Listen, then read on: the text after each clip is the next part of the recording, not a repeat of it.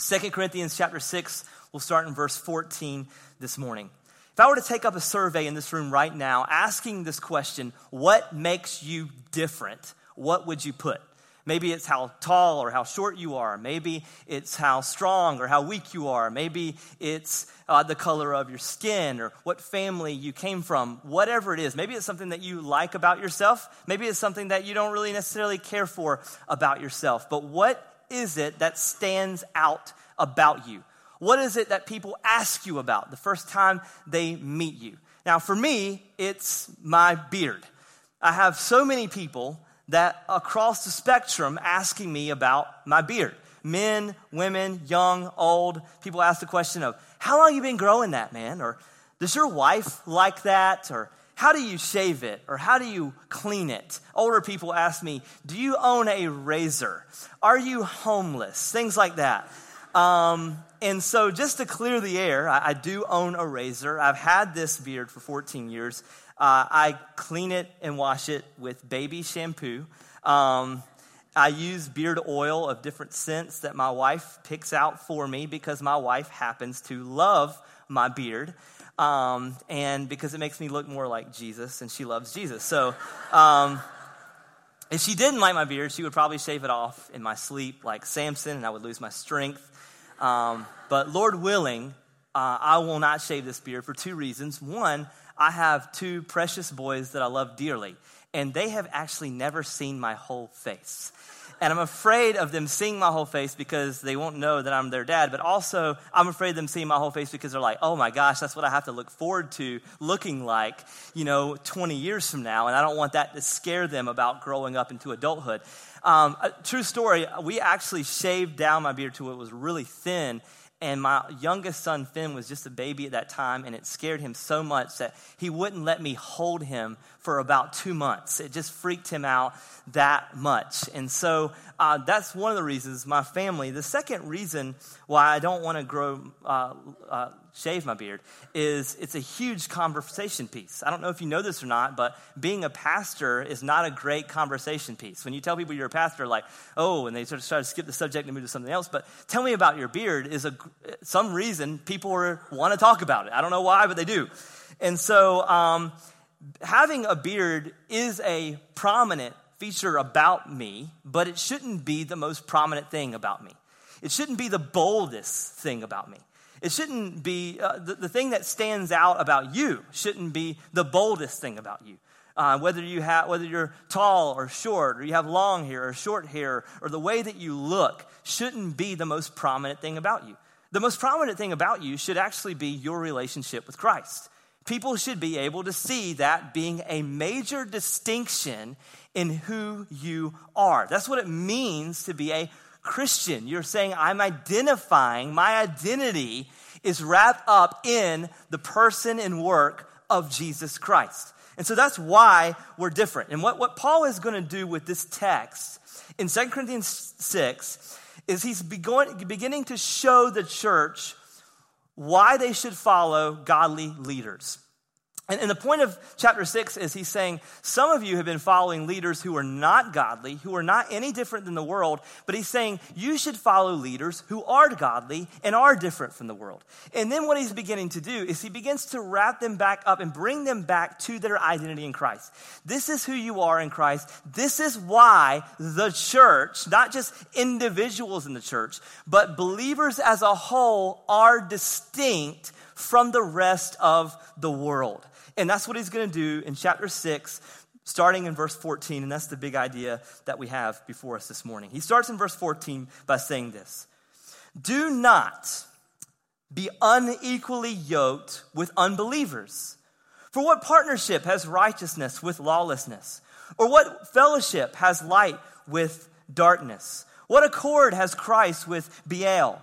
Or what portion does a believer share with an unbeliever? Now, many people have read this text, and some have said, okay, this is a proof text for why a believer should not marry a non-believer. Although that is a true statement, a believer should not marry a non-believer, and we're actually going to talk about that a little bit here. That's actually not the main point of the text. It's not the main point of the text. However, we can see, based on this text, a theme that Paul consistently talks about. Believers and non-believers think very differently, right? Good, okay. One person agrees. We've got a lot of work to do this morning, all right?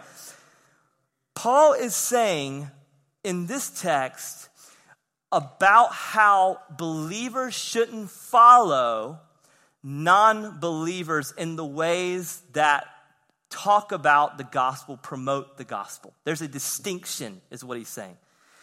But while we're on the subject, and to use as an example of how believers and non-believers are different, let's just unpack the idea of believers marrying non-believers. Let's just unpack that idea.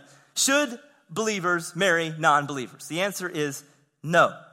And we can see that even in this text as an example of why believers shouldn't marry non-believers. One of the things that we say here at Integrity is what you believe about God is the most important thing about you, which means your whole life as a believer in Christ should be based on loving Jesus. He wants your whole heart, not just part of it. He just loves you that much. And so if that's the case, if this is the most important thing about you is that you love Christ, why would you marry someone who doesn't? Let me just play this out in one example. Because I'm a Christian, when I suffer, I should, as a Christian, suffer differently than the rest of the world. Why? Because I suffer, if as a believer, I suffer with a gospel perspective. I suffer knowing and believing based on Scripture and Romans chapter 8 and James chapter 1 and many other texts that Christ is enough. And my suffering is actually going to lead to a greater fellowship with my Heavenly Father. But not only do I have this perspective as an individual, I actually share this perspective with my beautiful wife, Jessica, who's also a believer.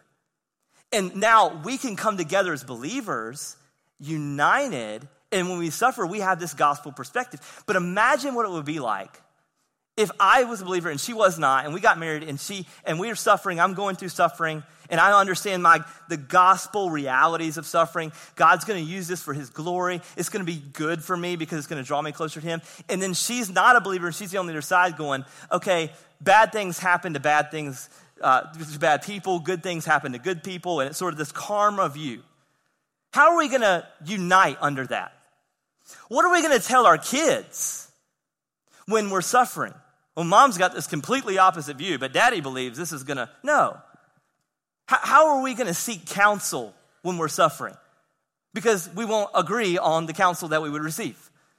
How will we be able to go through these trials unless we're both believers, unless we have this understanding? But no, we're both believers, so we can come together to the Lord and ask for peace. We can come together as we love Jesus and go to like-minded believers and seek counsel. We can go to our boys in their rooms and say, guys, mom and dad, our whole family, we're going through a trial right now and it really stinks. But mom and dad, trust Jesus is going to get us through this time of our lives. And we actually believe that because of that, he's actually going to cause greater joy within us through this trial. You know what we should do, guys? We're going to ask him right now to do that. See the difference between how a non-believer and a believer function together versus how two believers functioning together is completely different. And honestly, if it wasn't for Christ, and my wife would agree with this, I don't think Jess and I would have made it. Christ is the one who's gotten us through all of our junk. I'm intrigued by couples who can survive without Christ. Like when I meet couples, they don't know Jesus, they've been married for 60-something years. I'm like, what drugs did you take to get you through that time? Like, how did you do that without Christ? I mean, suffering is just one example out of many about how believers and non-believers think and act differently. Spending and generosity. How is a believer or non-believer going to think differently? Completely different. Your community, the type of people you choose to put yourself around, the type of people that you confide in. Your view of sex and intimacy is different. How you forgive one another, how you handle conflict with coworkers, neighbors, and family. Everything is different. Believers and non-believers think differently, and they should. I mean, you think of the example, even let's just still talking about marriage here.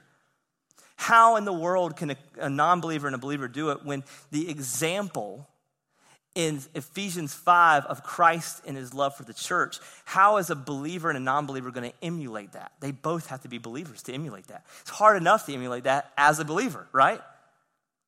Good. There's like a few married people in here. Good. They get it. But so there's a few factors that I want to address in this. Should you date non-Christians?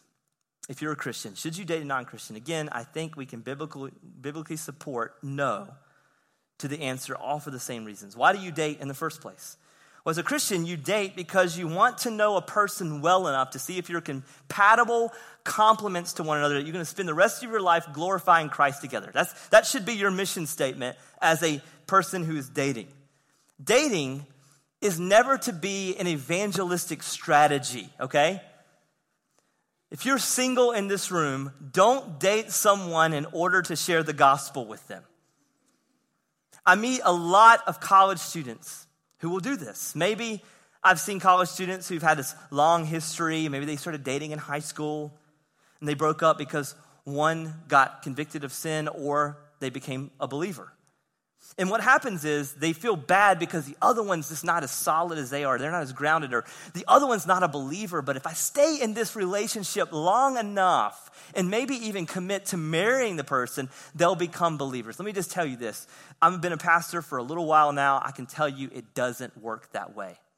You will only bring more pain and more harm and more confusion to the situation. In fact, you're probably the last person that should share the gospel with them because you're not the Holy Spirit.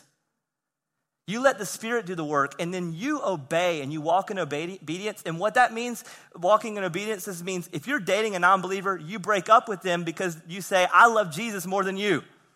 And that's the greatest apologetic you can show them. That's the greatest evangelistic strategy you can show them because they believe you love Jesus more than you love anything, and you love Jesus enough to break up with that person.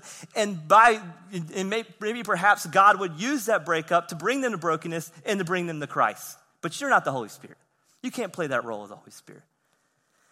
So listen, you can ask, if you're in this season right now of your life and you're a single person and you're dating a non-believer and you're trying to, let me just tell you this. You can ask any of the men and women who are married to a non-believer how that's working for them, and it's not.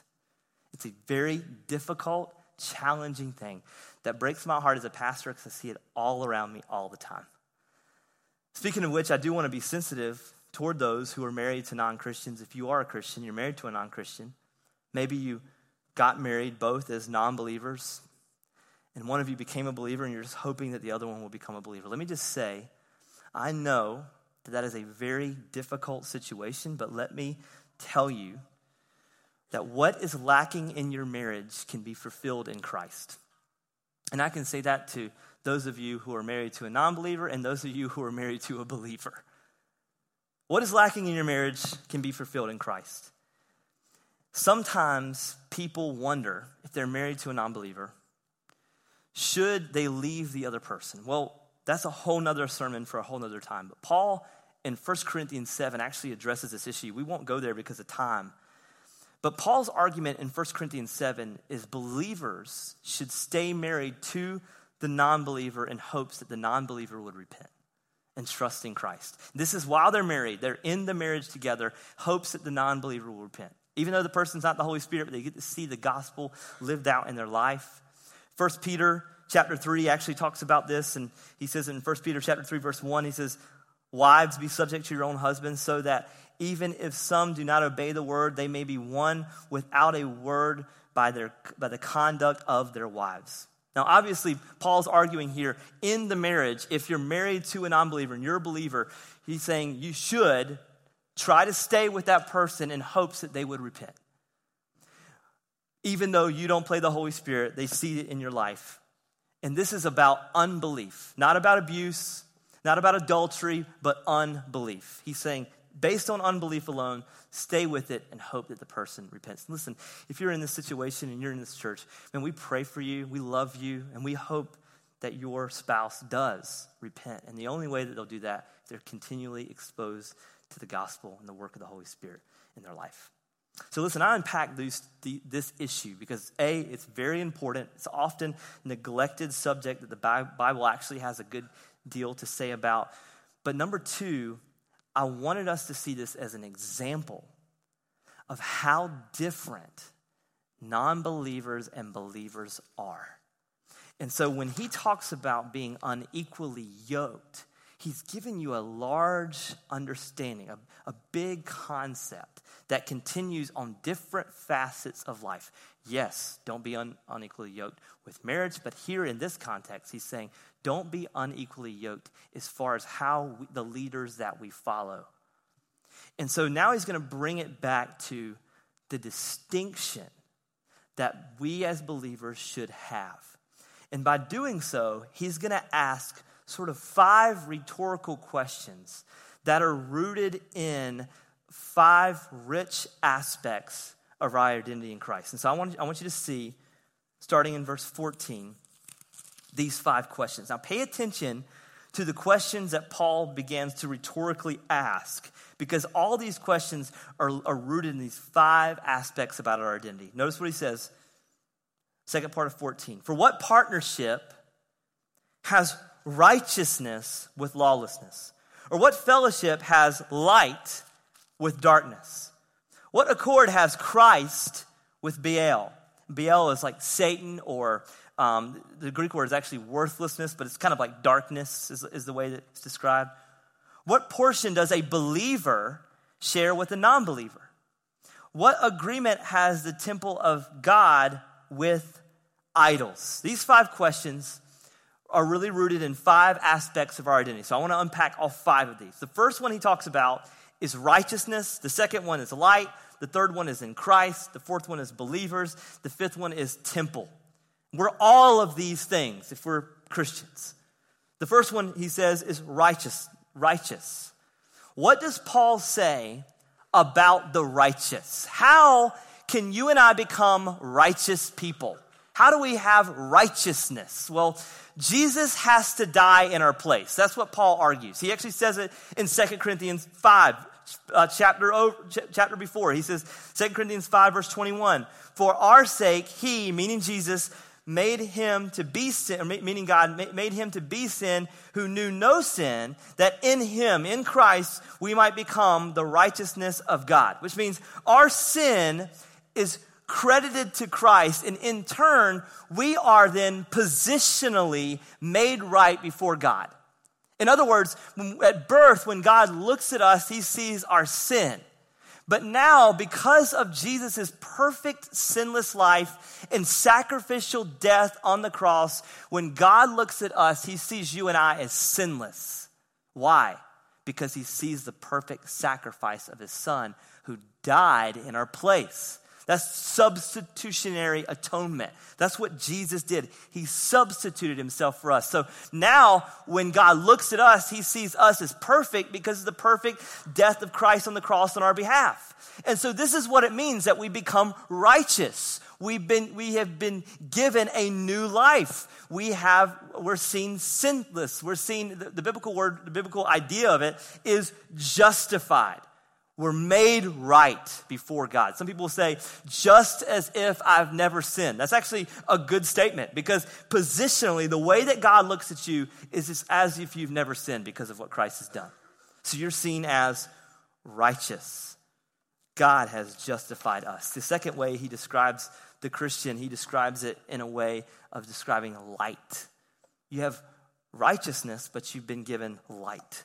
What has Paul said about light so far in 2 Corinthians 1? Chapter 4, verse 6, he says, for God who said, let light shine out of darkness, has shone in our hearts to give the light of the knowledge of the glory of God in the face of Jesus Christ. What's the light that we have? Well, our hearts were once dead, but now the light of the gospel has shone in, and we love and we're drawn to this light. And not only were we drawn to the light that calls us to repent and believe in the gospel, but now we as believers exude that light. Everywhere we go, people should see that same light of the gospel that was exposed to our dead hearts all around us. Jesus says it this way in John chapter 8, verse 12. He says, I am the light of the world, and whoever follows me will not walk in darkness, but will have the light of life. He's saying, you'll emulate me because I am the light of the world. I don't know about you, but if you've ever had that moment, if you own a house or live in a house or apartment or whatever your situation is, hopefully you've never had a moment where someone has broken into your house. And if you are, I apologize. That's one of my biggest fears, like somebody breaking in and me have to like shoot them or something. Not that I have anything to shoot anyone with, but anyway. So we have these moments, and it happens I want to say it happens once a year, where we swear someone's breaking into our house. I remember the first time this happened was a possum and a cat got under our house, and I swore that someone was trying to break into our house from underneath the floor. When your mind is not working at 3 o'clock in the morning, so I grabbed my baseball bat. I'm like, they're under the floor. And it was I heard rear and okay, there are cats and other animals under there. So, but I have these moments. So I try to train my family. If somebody comes in, this is what we do. And so the last time, this happened a few months ago where we heard we have a cat, and so the cat makes weird noises sometimes, and we swore somebody's breaking in. My wife cuts the light on. I'm like, no, don't cut the light on. They know exactly where we are. I want to crawl. And when they come in, I want to take their legs out from under them, and boom, I got him. He didn't see me, because look, don't cut your light on, because your light is obvious. Your light is telling, I'm right here. You know your house better than they do. Crawl around, sneak up on them, take them out. That's how you do it. That's how you do it, right? But don't turn the light on. Why? The light exposes the darkness. It shows where you are. And Paul's point here, Corinthian church, don't be ashamed of the gospel. Don't be ashamed that you're getting all this persecution from all these different places. Look, be okay being obvious. Be okay that people know that you are a believer. And so that's the example that he gives. And so the first one he says is righteousness. The second one is light. And the third one he says is we're in Christ. What does Paul say about being in Christ? Well, in 2 Corinthians 5, verse 17, he says, if anyone is in Christ, he is a new creation. The old has passed away. Behold, the new has come. In other words, the people see a change in you, and they attribute that change to Jesus. Have you ever had people compliment you about something good about your character? Man, your marriage seems so healthy. Man, you just seem to be so patient. You just seem to have so much joy. Your kids are so well behaved, right? And they're just lying to you, right? I'm just kidding. But they see these things in you. What do you attribute it to? Do you begin to take the glory for it? Do you say, you know what? I wasn't always this way. You know who made me this way? It's Jesus. Christ made me different. Christ gave me joy. Christ gave me hope. Who do we attribute the glory to? This is what it means to be in Christ. You're a new creation. So we have the righteous. We have the light. We have those who are in Christ. And the next one he says we are believers. Now, the believers is an interesting term. We use it here at Integrity a lot, but it's really a minimal description of what a Christian is, a believer. You have to believe in Christ. You have to believe in the scriptures. When someone tells you that they are Christians, there should be some basic things they know and believe. They should say, Jesus Christ sacrificially gave his life on the cross for me. They should believe. They should believe it with their heart that his word is true. And if you're meeting with someone and they're saying, yeah, I've been changed, and I'm coming to church and it's just changing me, it's making me different. Okay, great, that's awesome. What do you believe? Do you believe that Jesus Christ is the only way to heaven? Do you believe that outside of him there is no salvation? Do you believe that God's word is inspired by him and it's actually God's holy divine word and it changes you? Do you believe in this truth? You should. That's what it means to be a believer. I remember when I was in Bible college, I had this great guy.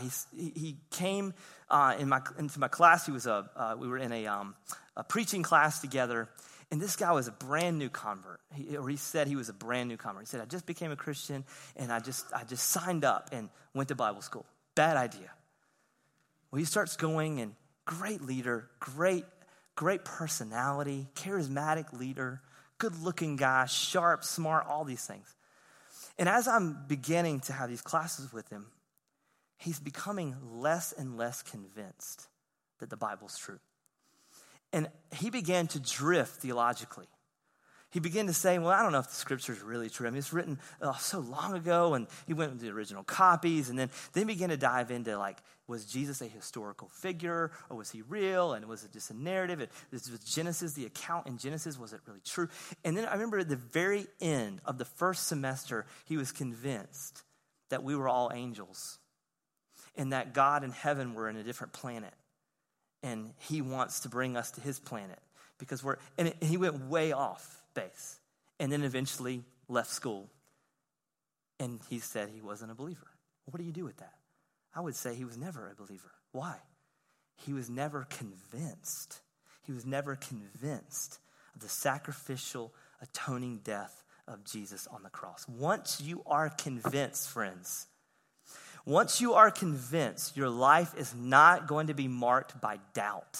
Yes, you're going to have doubt in your life because it's part of being a believer. However, you won't recant your belief in Jesus Christ. Why? You are a believer. You are convinced. And so Paul says, yes, you're righteous. Yes, you have light. Yes. What's the next one? What's the other one? Anybody? Oh, you're in Christ? Good. And the last one, he says, you're a temple. What's a temple? Well, Paul, when he talks about us, he talks about we as temples. In 1 Corinthians chapter 3, you'll see 1 Corinthians, he talks about temples multiple different times. One is when he talks about sexual morality. He's warning the church of Corinth about sexual morality. He tells them, your body is the temple of the Holy Spirit. But he also says it in 1 Corinthians 3, he actually opens some of his letters to the church of Corinth about them being temples. He says, do you not know, in 3:16, 1 Corinthians 3:16, do you not know that you are God's temple and that God's Spirit dwells in you? What does he mean when he says this phrase? It's an interesting phrase. Multiple times in 1 Corinthians, and then we have it here in 2 Corinthians. He calls believers temples. Well, in the Old Testament, God's dwelling place was a tabernacle, and then later it was a temple. But now, Paul's argument is, and this is what makes this very distinct, now the church, both in regards to the individuals in it, but mostly the context is its entity together is a place where God's presence resides in this world.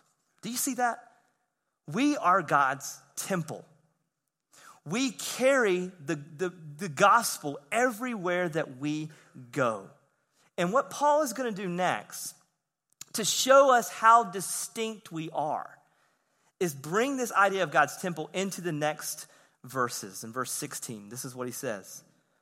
For we are the temple of the living God. As God said, I will make my dwelling place among them and walk among them.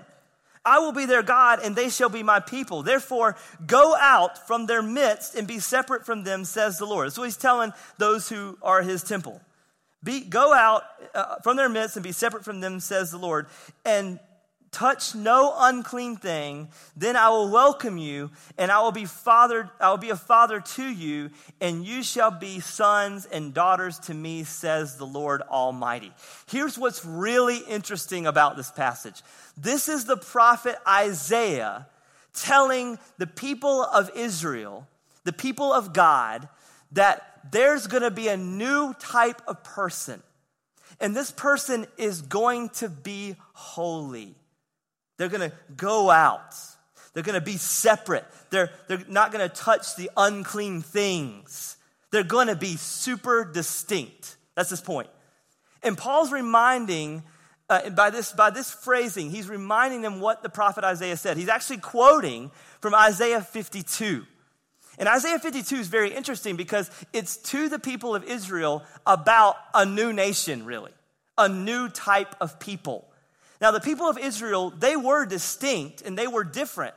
They were different because they were given the law. The law made them distinct. They had to obey a bunch of rules. Here's how I'm going to make you different. Obey these rules. That's how they were made distinct. But here in Isaiah 52, he's actually saying something different than just following rules is going to make you distinct. And I love it. I'm just going to read it for you. Pay attention to the language that Paul uses about really us, about a person who's made new. Isaiah 52, I'll start in verse 3. He says, "For thus says the Lord, you were sold for nothing, and you will be redeemed without money. For thus says the Lord, my people went down at the first into Egypt to sojourn there, and the Assyrian oppressed them for nothing. Now, therefore, what I have here, declares the Lord, seeing that my people are taking from nothing, their rulers wail, declares the Lord, and continually all the day my name is despised. Therefore, my people shall know my name." Believers, right? "Therefore, in that day they shall know that as I who spoke, here I am.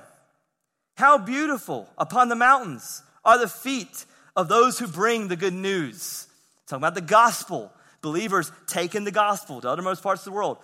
"Who publishes peace, who brings good news of happiness, who publishes salvation, who says to Zion, your God reigns.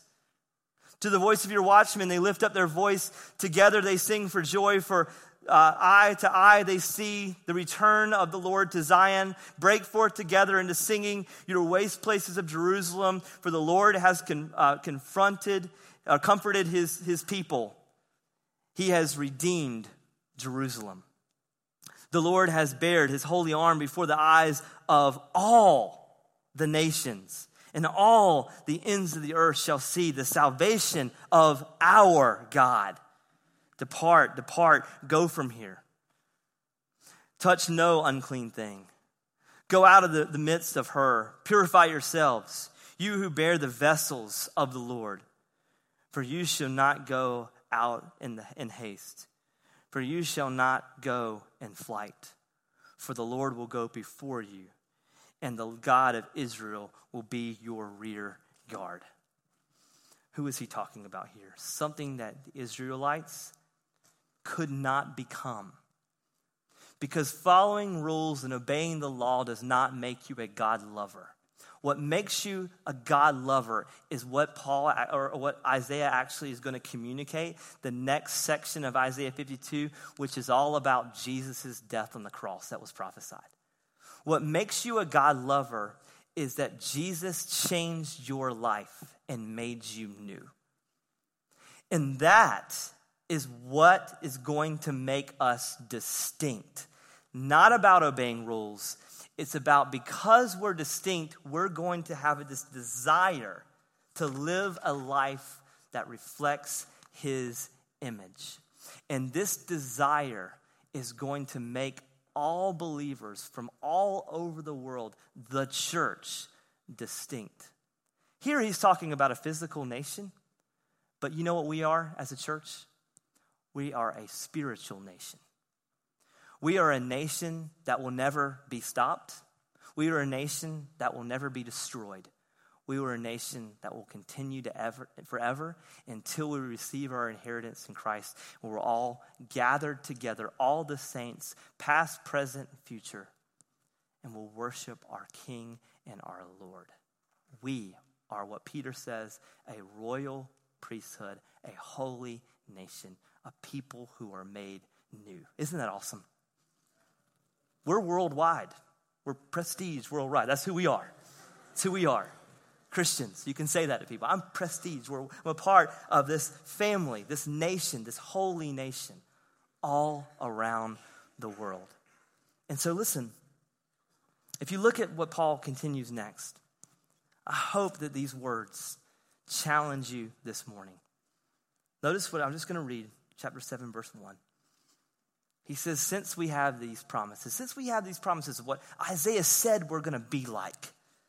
He says, beloved, in light of this, let us cleanse ourselves from every defilement of body and spirit, bringing holiness to completion in the fear of the Lord. Here Paul says, this is why you should strive for holiness in your life. This is why you should have a desire. The boldest thing about you is you love Christ. This is why. So that the world may know of a God who saves. Integrity Church, are we different? Are we different? Are our sins forgiven, as Paul would say? Are you righteous? Do you know that your sins are forgiven? Do you have light? Do you exude light? Is it obvious that you love Christ? Are you in Christ? When people talk to you, do you talk about Christ? Do you talk about Jesus? Is he the center of your relationships and all the conversations that you have? And I'm saying every conversation needs to be about Jesus, but is it obvious that you know Jesus? Are you a believer? Are you convinced that the gospel is true, that scripture is true? Are you a believer? Are you convinced? Are you a temple? Do you live in a way that reflects the indwelling Holy Spirit in your life? And if you can go over that list and say, no, that's not me. Maybe this morning you're not a believer. Maybe that's not you. And maybe you're trying to do what Israel has done, try to obey rules to obtain the favor of God, but it won't work. Here's why. You can't do these things unless you know Jesus, unless you love Jesus. So this morning, if you're not a believer and you're not convinced, the only way that you're going to be convinced is by the Holy Spirit's work in your life. And so you just need to ask the Holy Spirit, Lord, give me faith to believe. Give me eyes to see and ears to hear. Soften my heart to the gospel. And then you ask the Lord to repent, give you the faith to repent of your sins and to surrender to him. And it's my hope this morning, if you've never done that, you can be made new by the gospel this morning by I'm going to challenge you to repent of your sins and to trust Christ. But if you are a believer, being a Christian should be the boldest thing about you. And that is what makes us distinct from everyone else. Here in Integrity, we say it this way: the gospel is our epicenter. The gospel should change everything about you because you have a new identity in Christ and you've been made new. And it's my hope that we would be the church who dares to be different in this way. A distinct people, a holy nation. God help us. Let us pray.